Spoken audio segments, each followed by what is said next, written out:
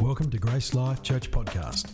If you would like any more information about us, please visit our website, gracelife.com.au. How are you this morning? Good. I see some yawns. I see some head nods. I see some cold people. Good on you for braving the wet and the rain to be here this morning. God is doing something. I like this side of the room. God is doing something. Oh, they're pretty good. That was like we rehearsed it. God is actually at work right now. Yeah, they're there too. I love that thought with just waiting on the Lord to see what it is that He has, to just remember what He's been doing in your personal life.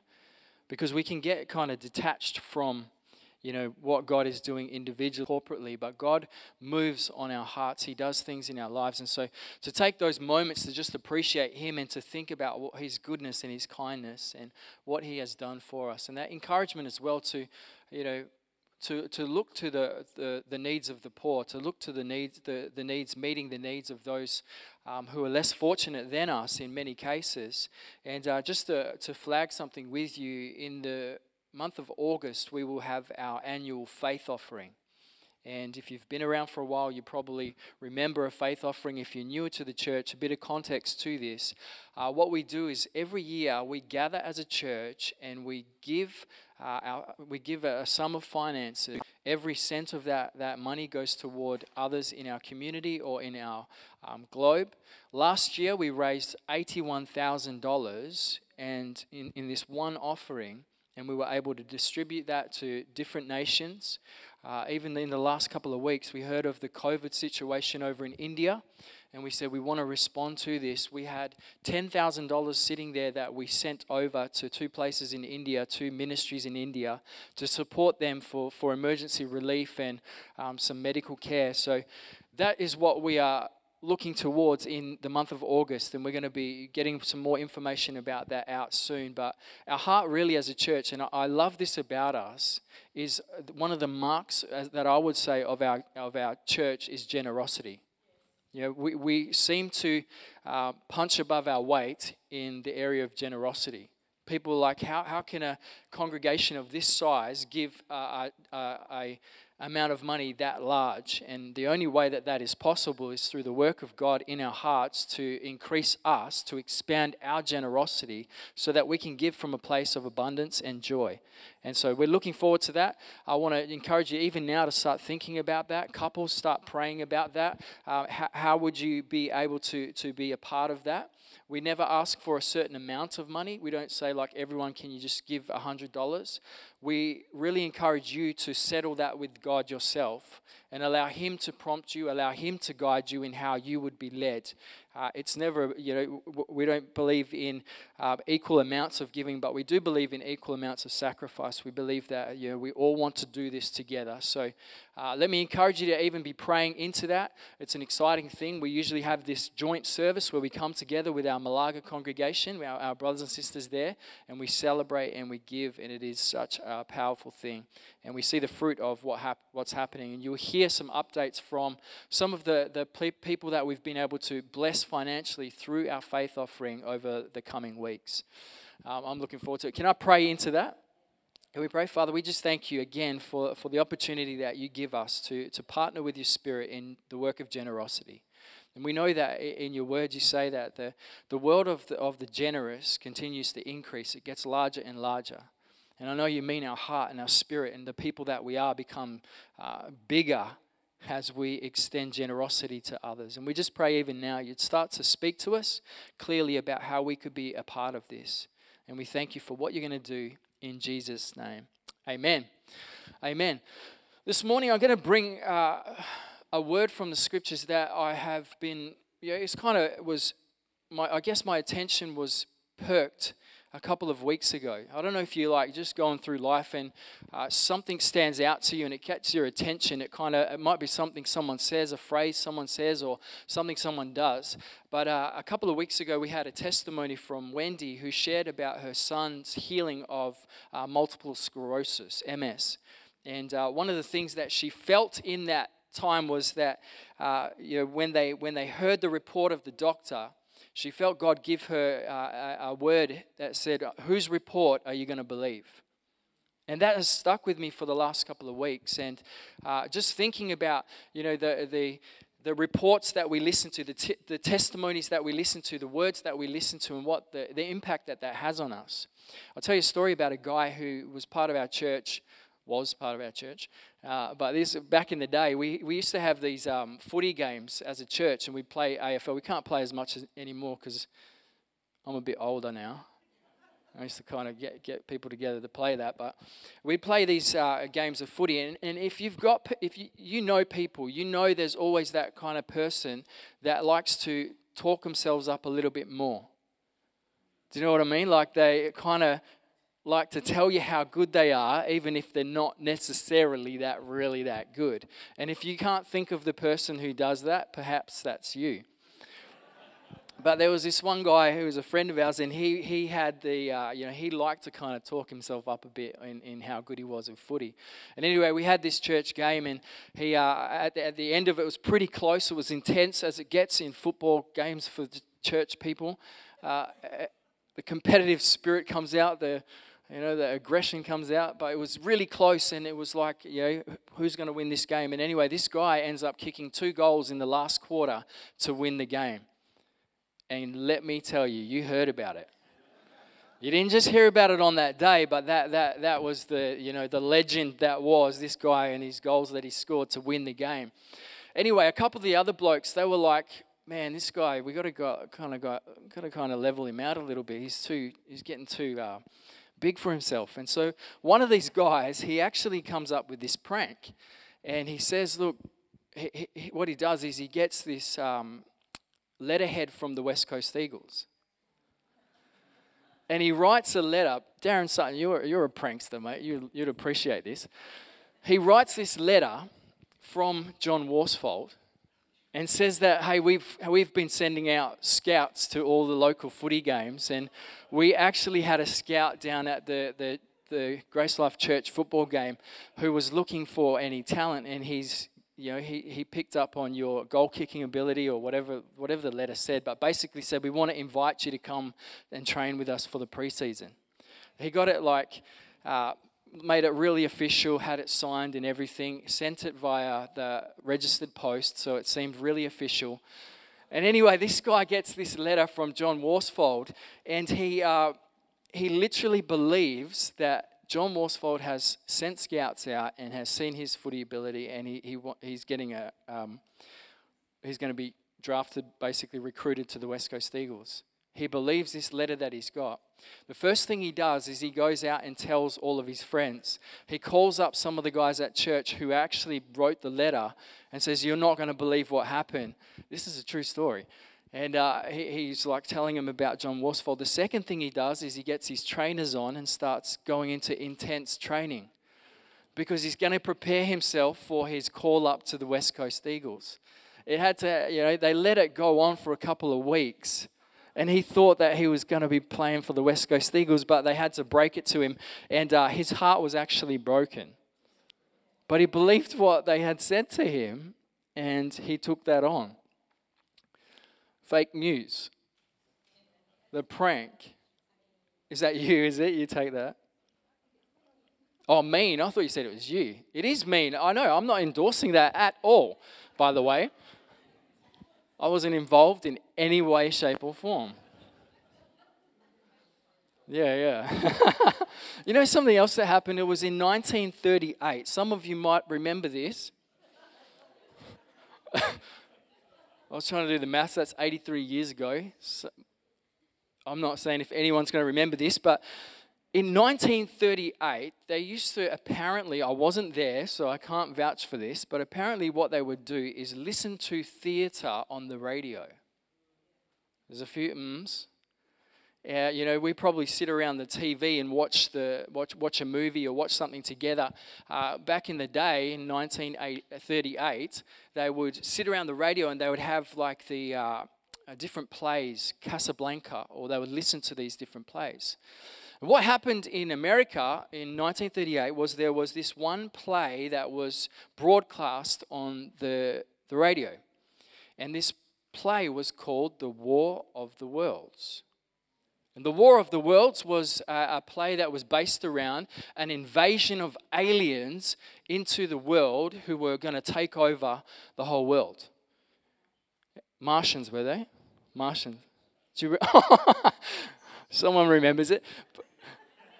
I want to go back to this side. And anyway, they broadcast this like play, and they were the way that it was designed was that it was like a news broadcaster who was telling of what was happening in a broadcast of these aliens that were invading.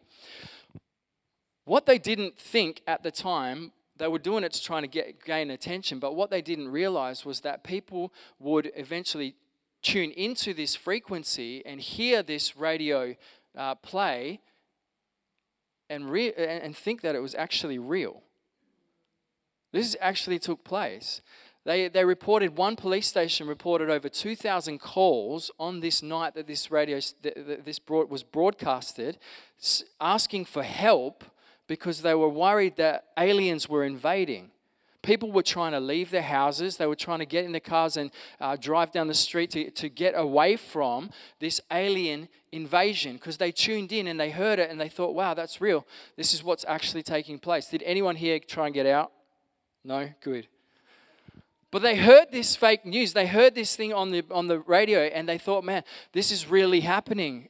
And they panicked and went out. Do you know that the words that we listen to have great power in affecting the way that we live? The words that we are receiving, the words that we are listening to, have great power in affecting the way that we live. Your testimony, we talk about the power of testimony. Your testimony, your telling of Jesus' work in your life, of what God has done for you, has great power. But do you know that the flip side is also true? Those things that we speak of that are negative or critical, or those things that aren't of God, they can actually have power as well. We're going to jump into a passage of Scripture which you're possibly familiar with, you probably are, but I want to take it from perhaps a different angle this morning and look at the power of the words that we listen to and believe and what they can do in our lives. This is from Numbers 13. To context of what this is Moses is sending some of the Israelite leaders into the promised land to have a look. God has given them a promise that they will inherit this land. They will live in this land. And he gets a couple of these leaders together, 12 of them exactly, one of each of the heads of the tribes of Israel, sends them into the promised land to have a look. They're kind of scouting it out. They're looking at what this looks like. They're looking at who's in it. He gives them some instructions. Go and check out what sort of produce there is. Check out what is in that land, and have a look at some of the people in there to make some observations. They're about to go into this land. It's been promised to them. It's their inheritance. That's important to remember. It's what God had said that they would have. And so some of them went in and they checked it out. For 40 days, they scoped out this land. They went from different parts of this land. They saw what was in it. They saw who was in it. And then they come back to Moses, who was the leader at that time, and they give a report to him. Now, we're going to read that report in Numbers 13, verse 25.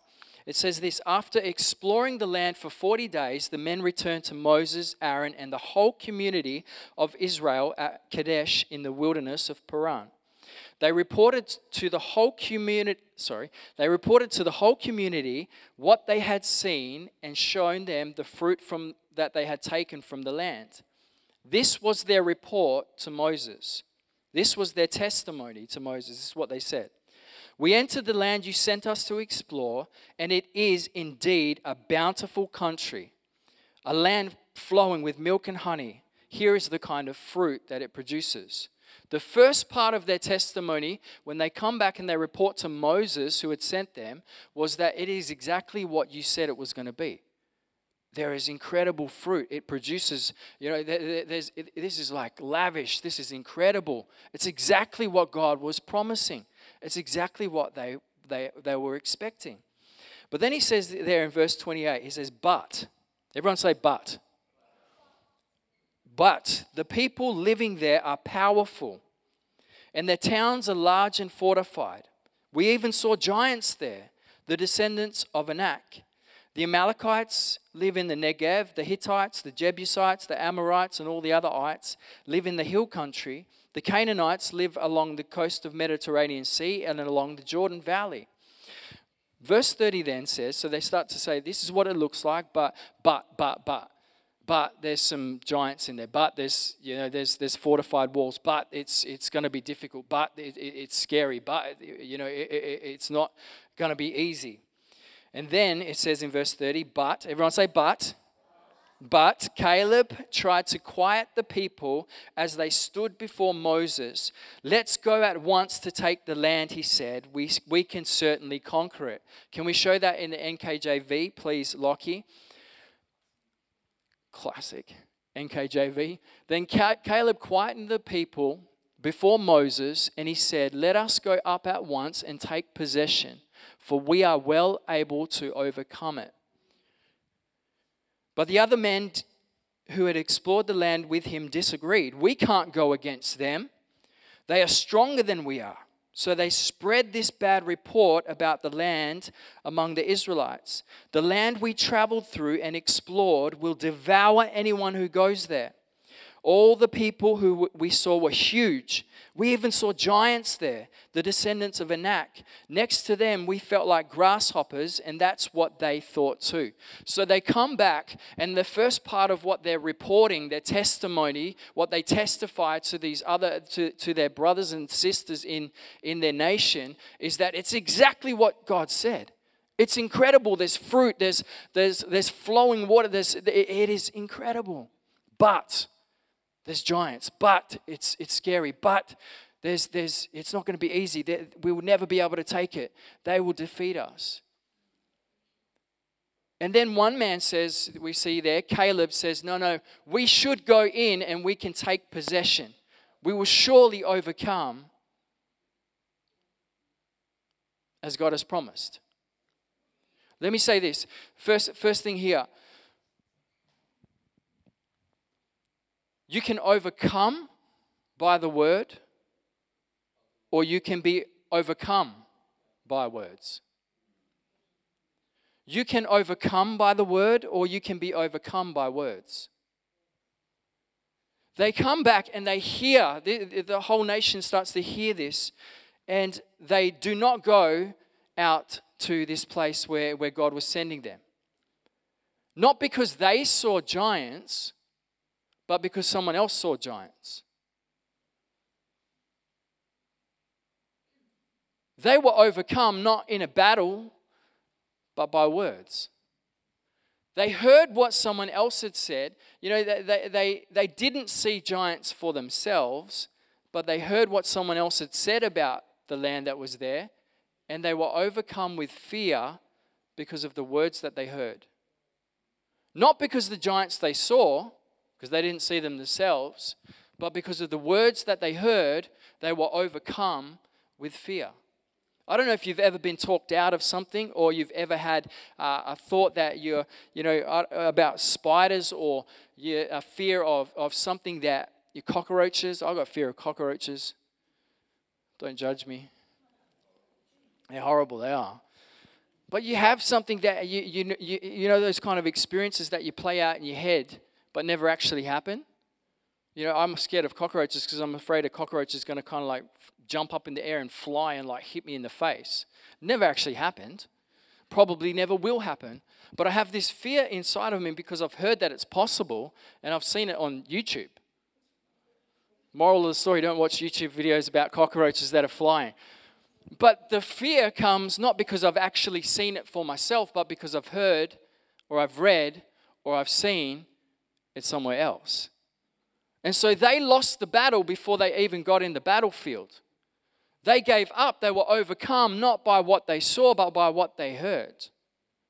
Do you know that the words that we speak have the ability to influence other people's destinies?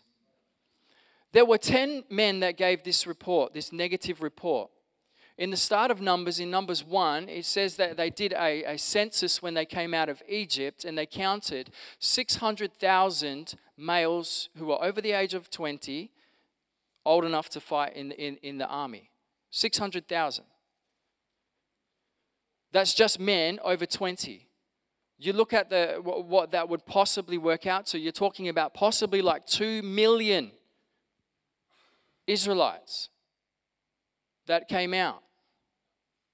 10 people give a report that affects 2 million people. 10 people with a negative testimony give a report that affects a whole nation, changes their destiny, causes them to be overcome with fear rather than stepping in with faith to possess what God had promised to them. Possibly because of their own fear, their own worry, their own concern, they gave this report that then cost their people. What's the modern equivalent? Let's have a think about this. Media. Do you know that there are, in Australia, there are 2 major corporations that run all media? 2 major. Have a major say in what we hear, what we're told, what we're reported upon. And I'll tell you, I'm not putting a tinfoil hat on. But the media has an agenda. And it's not to just inform you, but it is to boost their own sales. It's to progress their own establishment. It's to make money. If you look in America, they say that there's 15 billionaires, 15 people who are billionaires who control the whole of the media. Now, the fact that they're all billionaires probably should inform us of something.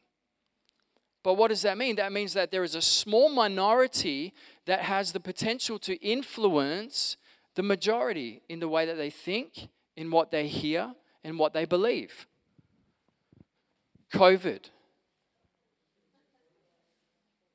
Fear. Mass buying of toilet paper. You're not going to forget that, are you? You might not have been around in 1938, but you're never going to forget Woolies with people bashing each other for toilet paper. Where did that come from? It's fear that is perpetuated through the stories and the narratives that we tell. And it's fed upon because it sells. The story, the word, the testimony, the report that is given informs us, but the way that we discern it, the way that we take it in, the way that we believe it actually has an effect.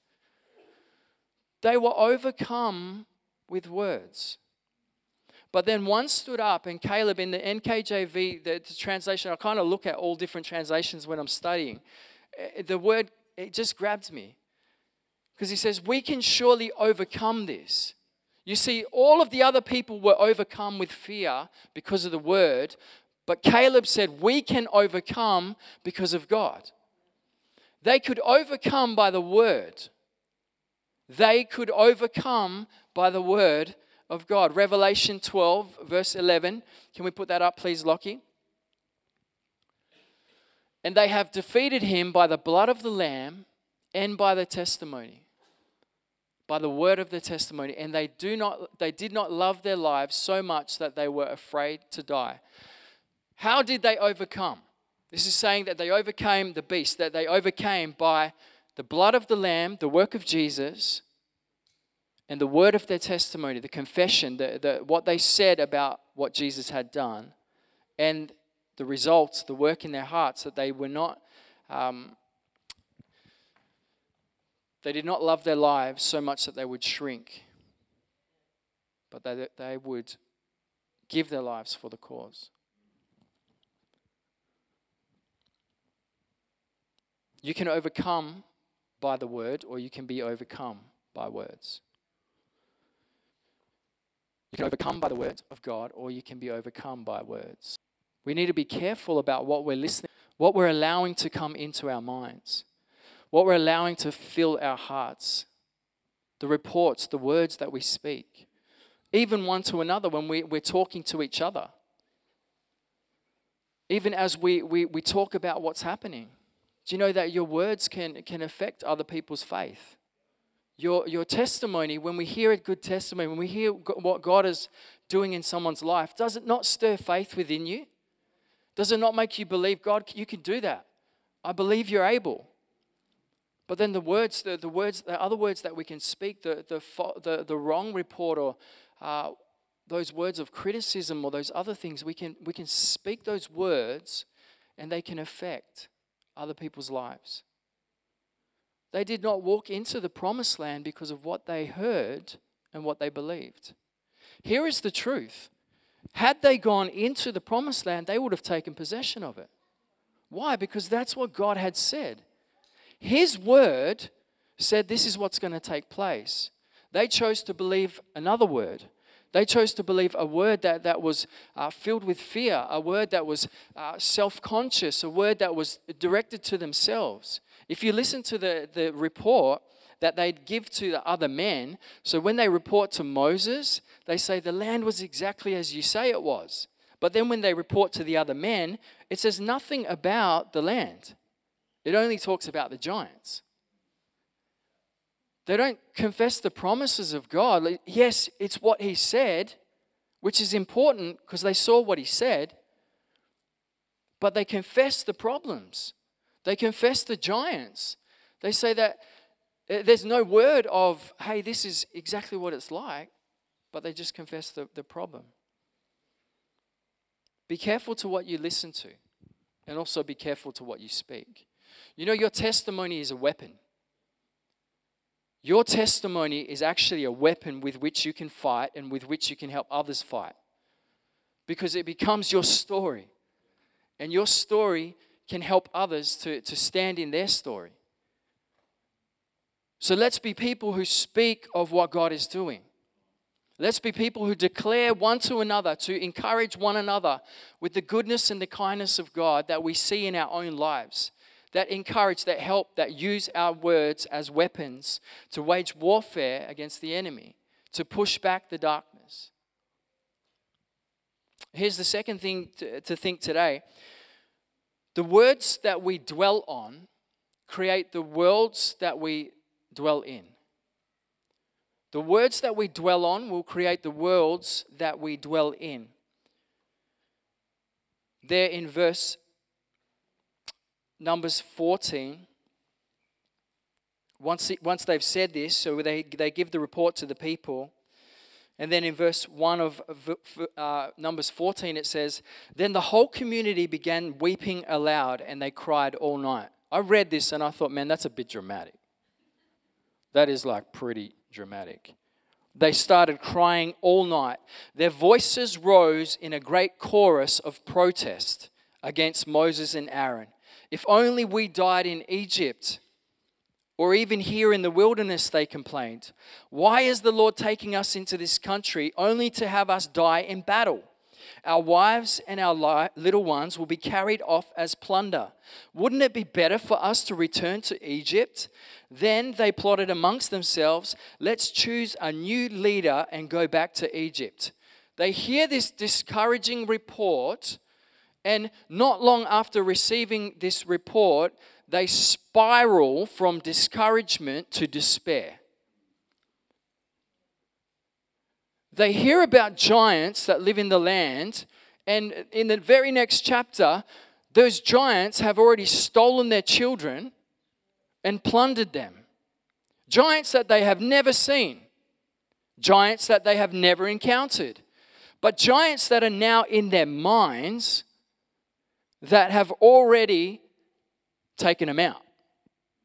I don't know if this has ever happened to you where there's something that, a thought that comes into your mind that does to you something that you haven't really experienced.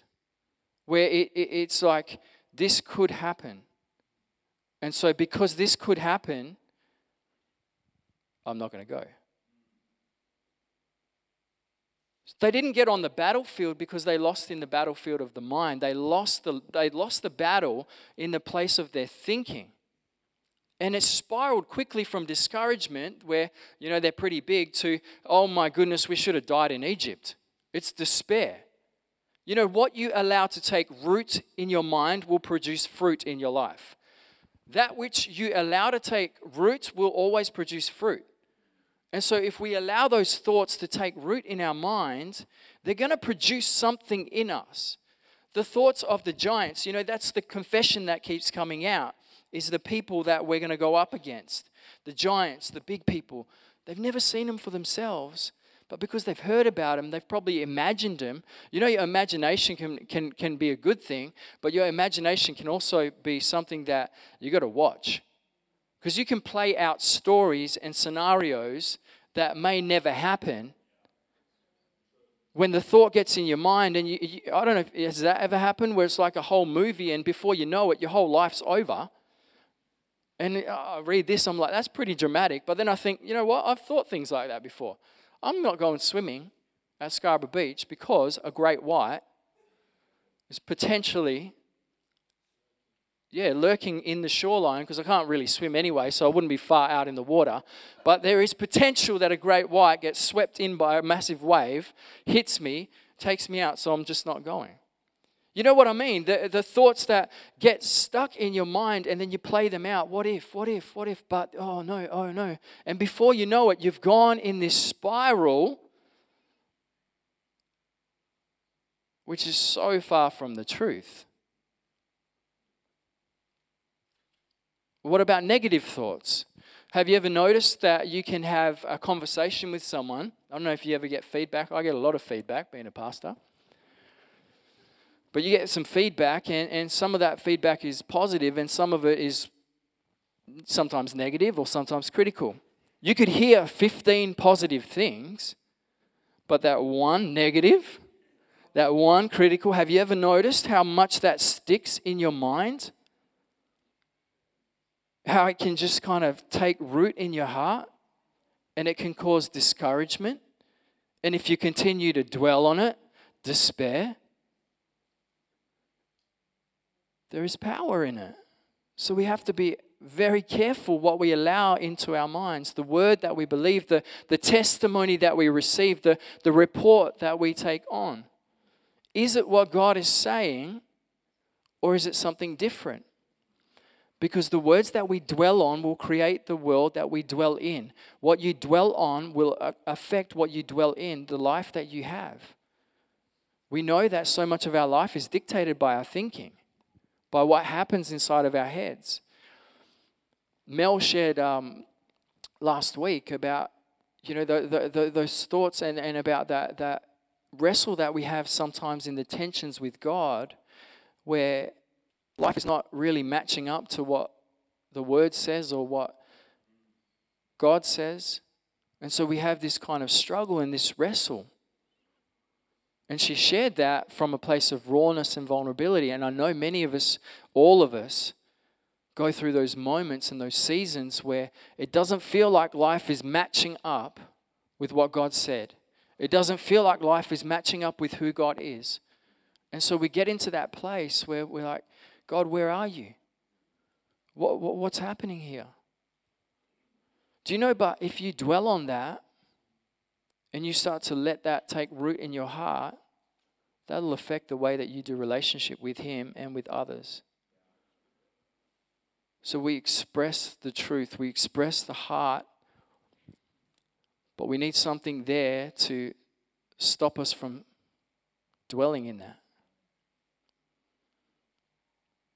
Scriptures tell us to take captive every thought that exalts itself against the knowledge of Christ. Take it captive. Sometimes it's not the testimony that someone else tells us, it's the talk that we tell ourselves.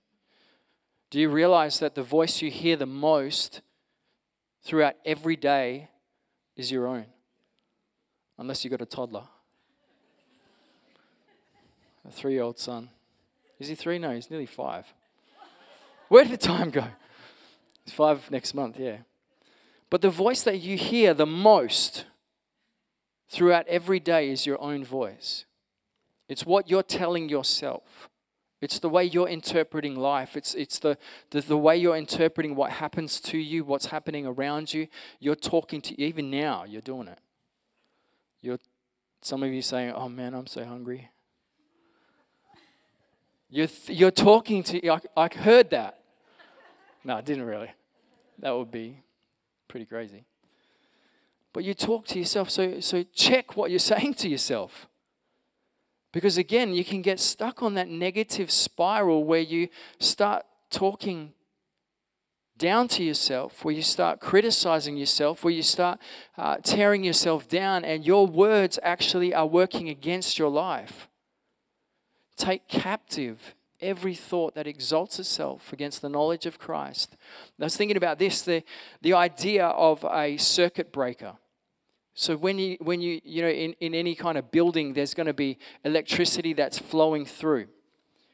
And in most buildings now, you have this thing called a circuit breaker, which is to detect when there is a massive flow of energy that is potentially going to damage whatever it's going into, a massive surge. And it's designed to snap and to break the circuit. Sometimes there's these words that we say to ourselves over and over and over and over again, and they become like a cycle, like a surge of negativity that we speak into ourselves. Criticism, worry, doubt, fear, these things that we say about our situation. Do you know what? We need a circuit breaker. A breaker that will stop those things where they are. Look throughout Scripture, particularly in the Psalms, you'll see someone that says, I am so low. I am broken. My enemy is overcoming me. Where are you, God? And then they'll get to this point where the circuit breaker kicks in. Yet I will hope in you. Yet I will praise you. Yet I will still declare of your goodness. Surely I will see your goodness in the land of the living. A circuit breaker. Can we pull up Lamentations? This is so good. Lamentations 3. Listen to this. He has made me chew on gravel. He has rolled me in the dust. Peace has been stripped away, and I've forgotten what prosperity is. I should say it in a dramatic voice. Hey. I cry out, my splendor is gone. Everything I hoped for from the Lord is lost. The thought of my suffering and homelessness is bitter beyond words. I will never forget this awful time as I grieve over my loss. And then the circuit breaker. Yet I still dare to hope when I remember this. The faithful love of the Lord never ends.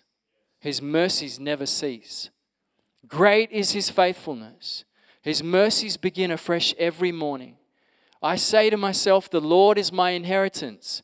Therefore, I will hope in Him. The circuit breaker. My mind is going in this direction. The thoughts are going down here, and I can feel it starting to spiral. And I'm going to hold on to the word. I'm going to find something that I can confess, that I can speak, that I can take in, that will help me to break that current of negativity that is spiraling me down. And I'll say, yet I still hope. Even when it feels dark, even when I've lost sight, I'm still going to hope.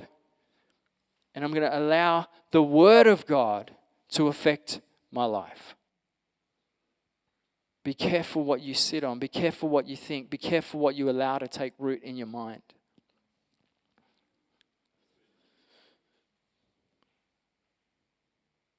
We hear this. They report, they get so despaired. Is that even a word? They're full of despair. They're concerned. They're worried.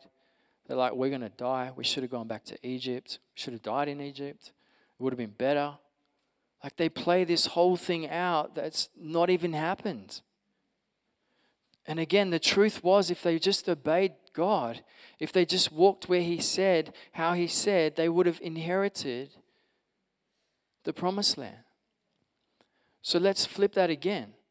If the report of 10 people can influence a whole nation, the negative report, what can the positive report do to influence a whole nation? What can the positive testimony of the goodness of God do to flip the script of a nation? Sharing the God stories, the stories of hope, the stories of life, the stories of love, the stories of mercy, what could that possibly do to a community? I'll tell you, when we moved out to Ellenbrook, and when we were praying about this church in Ellenbrook, do you know some of the things we were told? Churches do not grow or thrive in Ellenbrook. It's hard work out there. There's so much trouble. There's so much crime. It's Ellen Bronx. We hear these words spoken over this community. This false report. And we had to lean into Jesus and listen and say, what do you say about this place? What is your report? Yeah, there might be giants. Could be tough, challenging at times. But what do you say, Jesus, about this community? That you love them. That it's ripe for harvest. That there is potential. That there is possibility. That there is transformation that is awaiting those who will listen to the report of the Lord and not just the report of ABC News. Who will take the word of what God says about this community and pray it into being.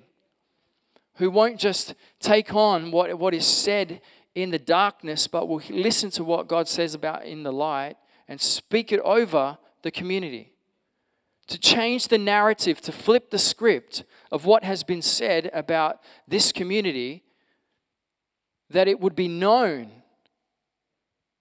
for the love, that it would be known for the generosity. This is a constant prayer of mine.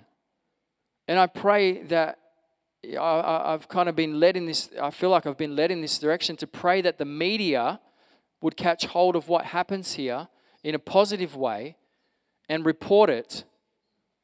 Come on. That it would change the narrative, it would change the proclamation about this community because of the presence of Jesus here. Because of what God is doing. Hey, this is a place you can come to find hope. If you're looking for help, Ellenbrook's the place. If you want restoration, I hear that when people go there, they get changed.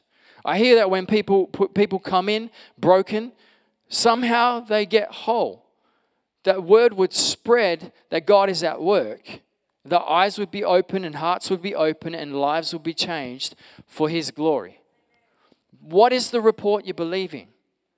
What is the report you're believing about your family? What are the words that you are hearing? And will you hold on to what God says? Will you hold on to what God says? Here's the last thing. Moses, it says there in verse 5, then Moses and Aaron fell down on the ground before the whole community of Israel. Two of the men who had explored the land, Joshua, son of Nun, and Caleb, son of Jephunneh, tore their clothing. They, again, dramatic, but that's the way of expressing themselves. Verse 7, they said to all the people of Israel, the land we traveled through and explored is a wonderful land. They heard what was said, the false report, and they brought the right report of the Lord. They reported what they saw, what God showed them, what God had said. The word that you stand on will help you to possess the promise that you stand in.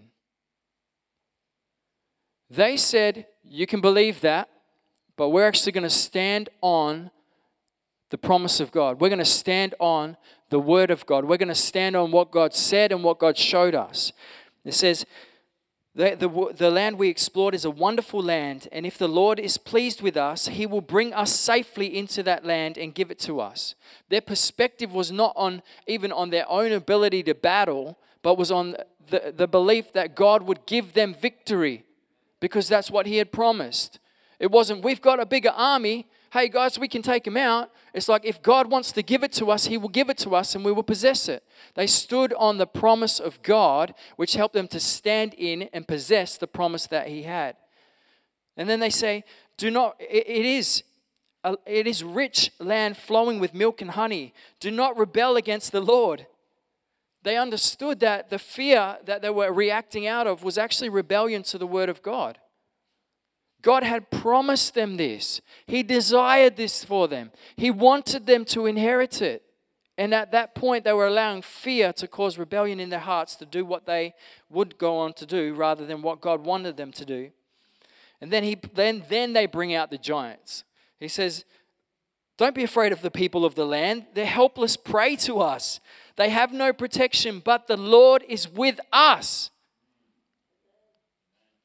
The Lord is with us. Don't be afraid of them. And then we go down. They want to stone him. They want to kill him. Moses talks to them. Talks to God and he's interceding and he's begging on their behalf, like, don't destroy these people. Remember your promises. And then God says to Moses about these people who had let the word overcome them. He says of them in verse 23, Numbers 14, they will never even see the land I swore to give their ancestors. None of those who treated me with contempt will ever see it. But my servant Caleb has a different attitude than the others have. He has remained loyal to me, so I will bring him into the land he explored. His descendants will possess their full share of the land. Caleb and Joshua stood upon the word of God, which helped them to stand in the promise of God. They eventually did take possession of the promised land. Why? When everyone else died in the wilderness. Why? Because they believed what God had said. And they refused to succumb to the report of the rest of the nation. But they wanted to stand in the promise of God. They believed. And guess how long they had to endure and persevere? Because of the lack of faith of someone else, because of the lack of obedience of another group, they had to persevere and endure, but they did take possession. What are you standing on? Notice what they talk of. They confess God's power. They say, surely God is able. He is powerful. He will win the battle. They confess His protection. He will protect us. If He wants to, He will give us victory. It's so God-focused in their testimony, in their report. It's not about us and about my power and my ability or we're going to be overcome. He's like, God, God, God. Point them to Him. Testify of His goodness. And I'm going to stand on His word. And as I stand on His word, I'm going to stand in His promise. So what are you listening to? Is it the outward, the external voice in to create fear in your heart? Or is it the internal dialogue that you're telling yourself, you're constantly going down that path? Or are you believing what God says about your situation? Are you asking Him for a word on what He says about what you're going through? Be careful, but be hopeful. Because when you catch hold of what God says and what He wants to do, and you hold fast to that, you can walk with courage, knowing that He is with you and that He is for you, and that surely He can bring you into that place. I ask the team to just come, and I want to pray for us this morning. I know that, we've we actually want God to wash our minds, to cleanse some of those thoughts that perhaps we hold on to, that are derailing us from what God is calling us into. And as we're praying this morning, just had that sense of almost some like toxic thinking in people's minds that is, affecting the way they do life. And it feels like it's stuck there. It feels like it's almost become part. I want to pray this morning that God would help to change our thinking. That by His word, our minds would be renewed, restored, whole. That we would have discernment. That when those lies or those thoughts start to come, that we would know, hang on a second, that's not the voice of God. That's not of Him. So I'm not going to entertain it. I'm not going to let it take root in my heart.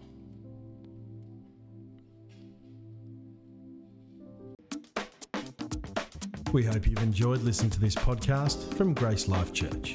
For more information about us or any of our services, please visit our website at gracelife.com.au.